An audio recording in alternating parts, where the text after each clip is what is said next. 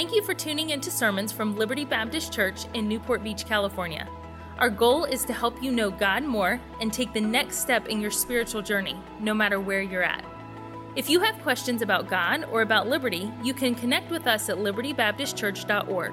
We pray that the Lord will use this message to be a help and encouragement in your life.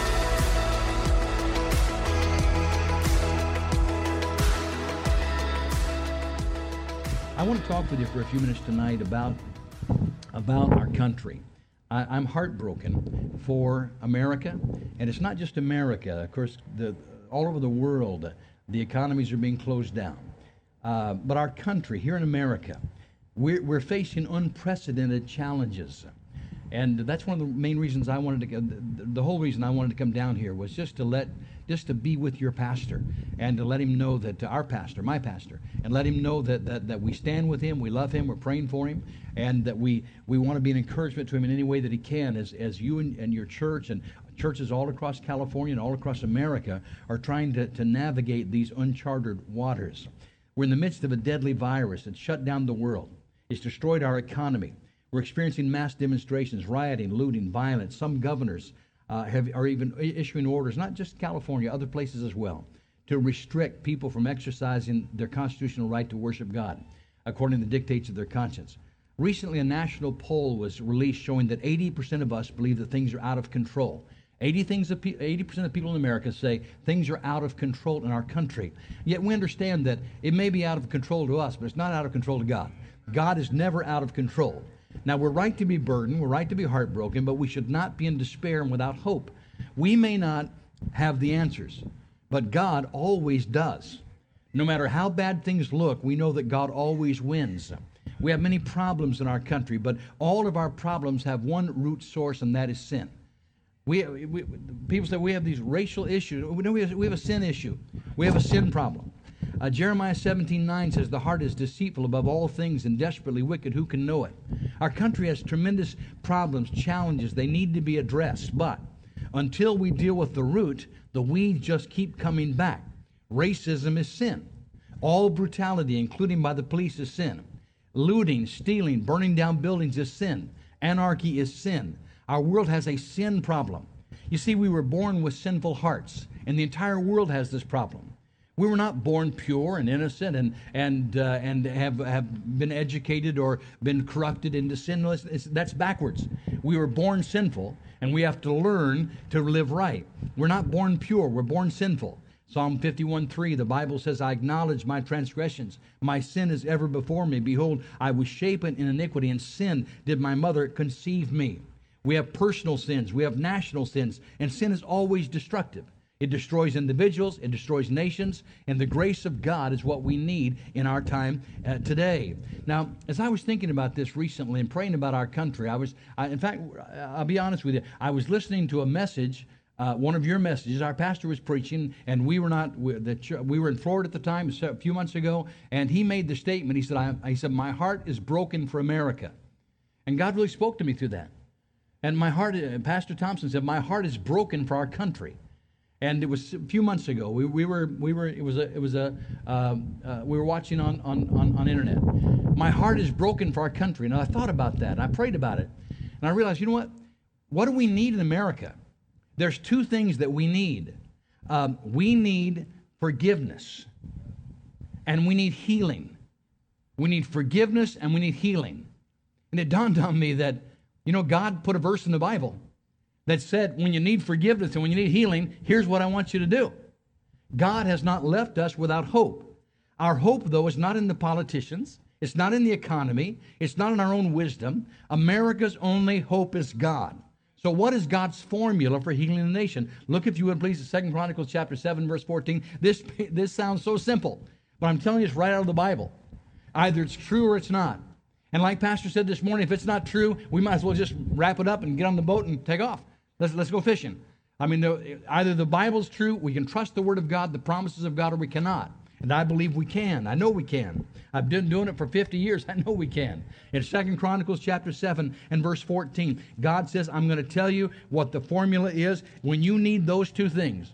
When you need forgiveness and when you need healing in your land, here's what I want you to do. 2 Chronicles 7:14. If my people, notice it begins with God's people. It's not in the White House, in the church house. It's not politicians, it's us. If my people, God's people, which are called by my name, shall do three things. Number one, humble themselves. Number two, pray. Number three, seek my face. Let's make that four things. God just added another one. I see that when I read the Bible. Four things. He said, if you'll do four things, then here's what I'll do for you. I'll give you forgiveness and I'll give you healing. If my people, which are called by my name, shall humble themselves, number one. Number two, pray. Number three, seek my face. Number four, turn from their wicked ways. Then will I, God said, then I'll do three things. I got ahead of myself. Number one, I will hear from heaven. Number two, I will forgive their sins. Number three, I will heal their land. My friend, there's hope. What do we do for America? What do we do for our world, for our country? We simply obey the Bible. Here's what God said. It seems simple, but I'm telling you, if this won't work, I don't know of anything else that will work. What we're doing now is not working. Here's what God says. God's formula for healing the nation. My people will do four things. Number one, if they will humble themselves. The word humble there means to be subdued, to be brought down, to be low, to be under, to be brought into subjection. You see, we have a pride problem, and God hates pride. Proverbs 11:2 says, when pride cometh, then cometh shame. With the lowly is wisdom. Proverbs chapter 6 says, there are 6 things God hates. Yea, these 6 things doth God hate. Proverbs 6. Yea, 7 are an abomination to him. And God begins to name those 6 things that he hates. Number 1 on the list is pride. These 6 things does God hate. Number 1 is pride. Pride is horrible. It will destroy you. It will destroy your family. It will destroy our church. It will destroy our country. Pride. Why does God hate pride so much? Because Proverbs 13:10 tells us, only by pride cometh contention. It's horrible. And we need to understand and realize that we've got a problem with it as well. We look outside and we say, you know, it's other people. No, it's us. It's me, oh Lord, standing in need of prayer. We need to understand that we cannot just simply look around the world and say, and look at other people and say, well, it's those on the outside. No, God says, my people, which are called by my name. Number 1, you got to humble yourself. God's people need to humble ourselves. We need to admit that we have a pride problem. It's not just the lost that have this problem. Our text is not written to the unsaved, it's written to us. God says, you want your country healed?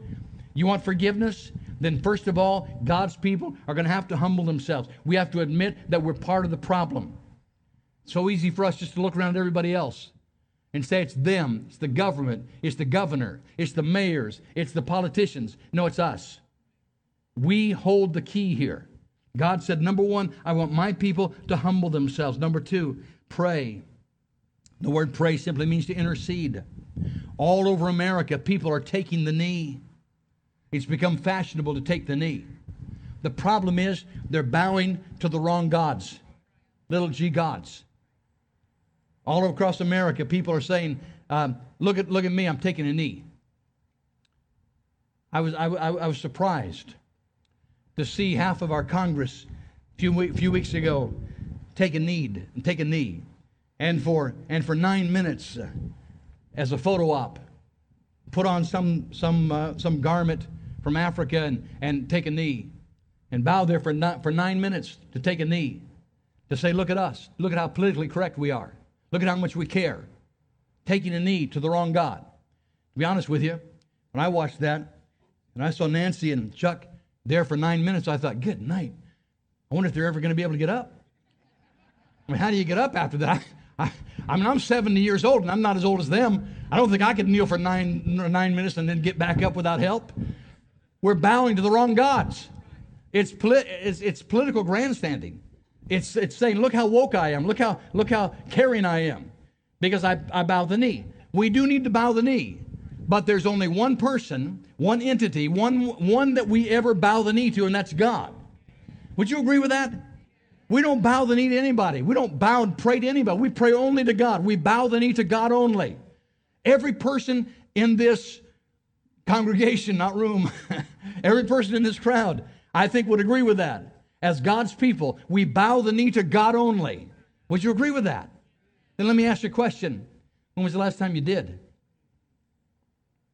How often do we? I mean, we look at the politicians bowing the knee and getting the photo op, and we think it's disgusting. But we don't bow the knee.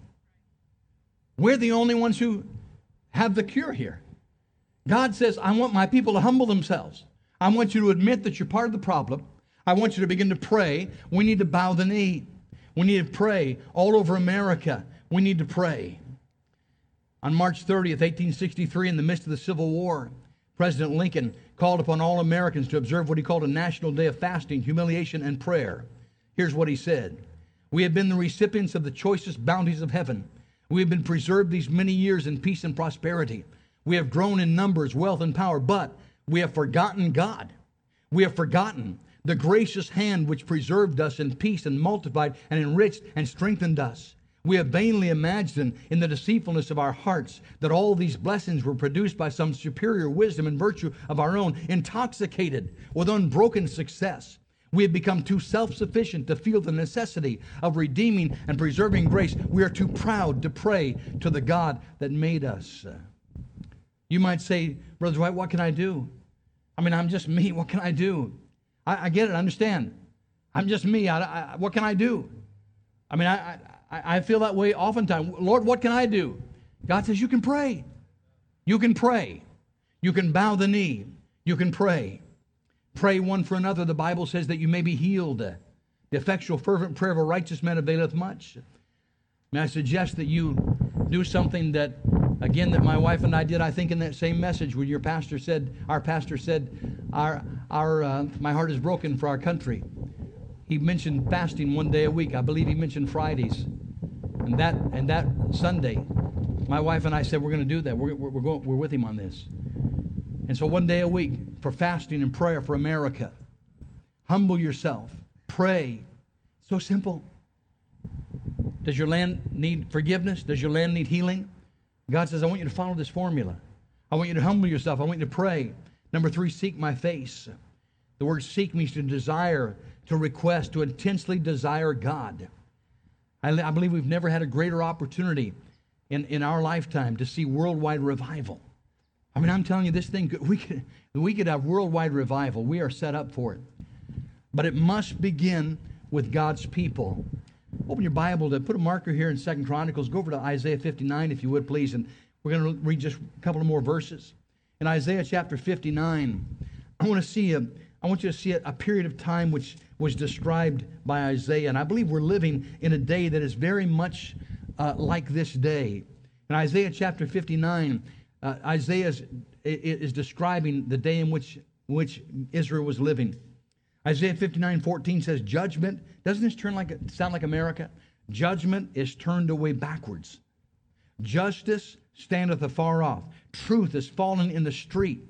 Equity cannot enter. Yea, truth faileth. He that departeth from evil maketh himself a prey. And the Lord saw it, and it displeased him that there was no judgment. Let's stop right there. God says truth was fallen in the street. If you were doing the right thing, you put yourself in peril by doing the right thing. All of a sudden, right is wrong and wrong is right, and everybody's concerned about being, making sure that they're accepted by whatever woke crowd is, whatever wokeness is that day, and it's like the whole thing's falling apart. And you know what God said? Isaiah said this. Listen to this again. Isaiah 59, verse 15. Last part of the verse, it displeased him that there was no judgment. Would you agree that God is unhappy when truth is being trampled in the streets? God doesn't like it. It displeased him. God is displeased with rioting, with looting, with brutality, with discrimination. God doesn't want anybody discriminated against. We are all created in the image of God. We are all made of one blood. God is displeased when he sees the discrimination in our country. He is displeased when he sees the looting, the rioting, the anarchy. He is displeased with it. But God is displeased. But let me ask you a question. Do you think God is surprised? Do you think God says, wow, I didn't see that coming? Man, look what happened.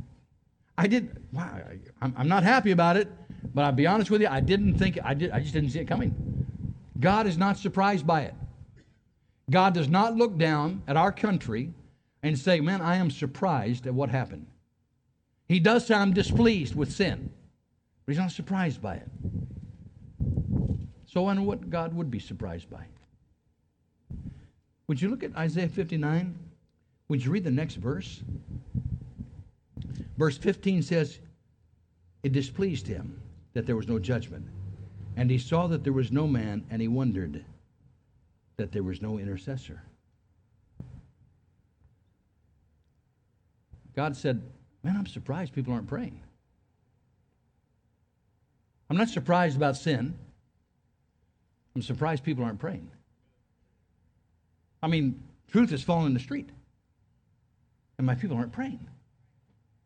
I mean, equity cannot enter. He that departed from evil makes himself a prey.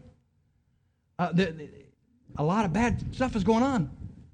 I'm not surprised by that. I'm surprised that people aren't praying. I really wonder if today God would say, I'm really surprised that the people of Liberty are not doing more prayer. I'm surprised that our pastor stands up and preaches like he did this morning, pleading with people to pray. And so few people are really taking it to heart. He didn't mention it this morning when he talked about Peter being delivered by the prayers of God's people. But I'm telling you, you need to be praying for your pastor, for our leaders, our church leaders, for our country's leaders. We need to be praying for him. We need to be praying for our deacons, for our staff, for those that are making the decisions that are going to guide the direction of our school. I think God is surprised. God's probably surprised the most at me. Probably says, you know, Dwight, you knucklehead. You're 70 years old, man. I saved you when you were 20. You've been doing this for 50 years. Why aren't you praying more? You know what needs to be done. God said, I'm surprised there was no intercessor. What do we do? God said, I'm going to tell you what to do if your land needs healing and forgiveness. Number one, I want you to humble yourself. I want you to admit, stop pointing your finger at everybody else, and admit that I'm part of the problem. Maybe I don't know exactly how I'm part of the problem, but I'm not gonna spend my life pointing to everybody else saying, you're the problem, you're the problem, you're the problem. God says, my people need to humble themselves. We need to look in the mirror and say, God, is there something in my life that needs to change? When we humble ourselves, you know what we do? We begin to pray. And when we pray, we seek his face. And then we come to the last one. In 2 Chronicles chapter 7 and verse 14, where God goes on to say, and turn from their wicked ways. Turn from their wicked ways. That simply means to come back to God and forsake everything that's displeasing to God. Simply to say, God, is there anything in my life that you want changed? I'm concerned enough about my country. I'm concerned enough about our world. I'm concerned enough about what I see around us. That, Lord, is there something in my life that I need to change? Some attitudes, perhaps. Whatever it might be. America is in the valley of decision. We have two choices, revival or destruction. But how do we get in this position? I believe we're seeing the fruit of decades of corrupt politicians, compromising preachers, and complacent Christians. I really do. I think we go through the Old Testament. We don't have the time to look through the Scriptures, but you'll see that that's when they get in trouble. When the preachers are compromising, the prophets are not preaching the way they should, the politicians are corrupt, the people are complacent. If we do these four things, humble ourselves, pray, seek, turn, God promises to forgive us and heal our nation, heal our land. Listen to the rest of the verse. If you'll do these four things, then God says, I'll do three. Number one, I will hear from heaven. I will hear you. And by the way, he says in verse 15, and I'm going to be listening. Mine eyes are attentive and open, and my ears are attentive. I'm listening. I'm watching. I'm listening. I want to hear you pray. Number two, I will forgive you. I will forgive your sin. I will heal your land. So what are we going to do? Let's make it personal. What are you going to do? What are you going to do? What am I going to do? I've had to look at this and say, God, what am I going to do? I'm going to try to do these 4 things by the grace of God. What are you going to do? You might say, well preacher, where do we even start? 1 Timothy 2, 1-2. I exhort, therefore, that first of all, supplication, prayer, intercession, giving of thanks be made for all men, for kings, for all that are in authority, that we may lead a quiet and peaceable life in all goodness, godliness, and sincerity. Start by praying for our leaders. Doesn't matter if you like them or not, pray for them. Both sides of the aisle. Pray for the ones we like, pray for the ones we don't. Let's pray. Let's pray. Pray for our leaders. Pray for our church. Pray for our revival. Pray for ourselves. Pray for our families. Let's pray. I want to say one more thing before I finish. It has been said that faith is not putting a question mark where God puts a period. Many of you remember Janelle, our middle daughter. Janelle now is, of course, has children of her own, and they're grown. Her oldest daughter just graduated from Pensacola Christian College with a master's degree, and her second son, is at Heartland Baptist College. And her third child is 17. Her name is Mercy. And so last week I was spending some time with Mercy, and they call me Poppy. Poppy's the right name for grandfathers. It's a biblical name. You check the Bible sometime. And so she said, Poppy, I'm nervous about school. And I said, she's a senior now in high school. About college, I said, why, honey? She said, because I'm not sure I can afford it. I don't know where to go. I'm not sure where to go to school. And I said, well, sweetheart, you pray about it, and you talk to your parents, and go where you believe God wants you to go. But I said, you don't need to worry about the money. Your grandmother, I said, honey, you don't need to worry about the money, because God has promised he'll meet your need. I opened up our Bible, I looked at Philippians chapter 4, and I said, God shall supply all of your need according to his riches and glory. And then I said to her, I said, Mercy, I want you to look at that verse. Did God put a question mark after that verse? Did God say, I will meet all of your needs according to my riches and glory in Christ Jesus? Maybe. Or did he put a period? He put a period. I said, honey, don't put a question mark where God put a period. God said, I will. It's settled. Back in the 70s, we used to say, God said it, I believe it, that settles it. No. God said it, it's settled. Doesn't matter whether you believe it or not. God said it, it's settled. Now look at 2 Chronicles 7:14, and I'm done.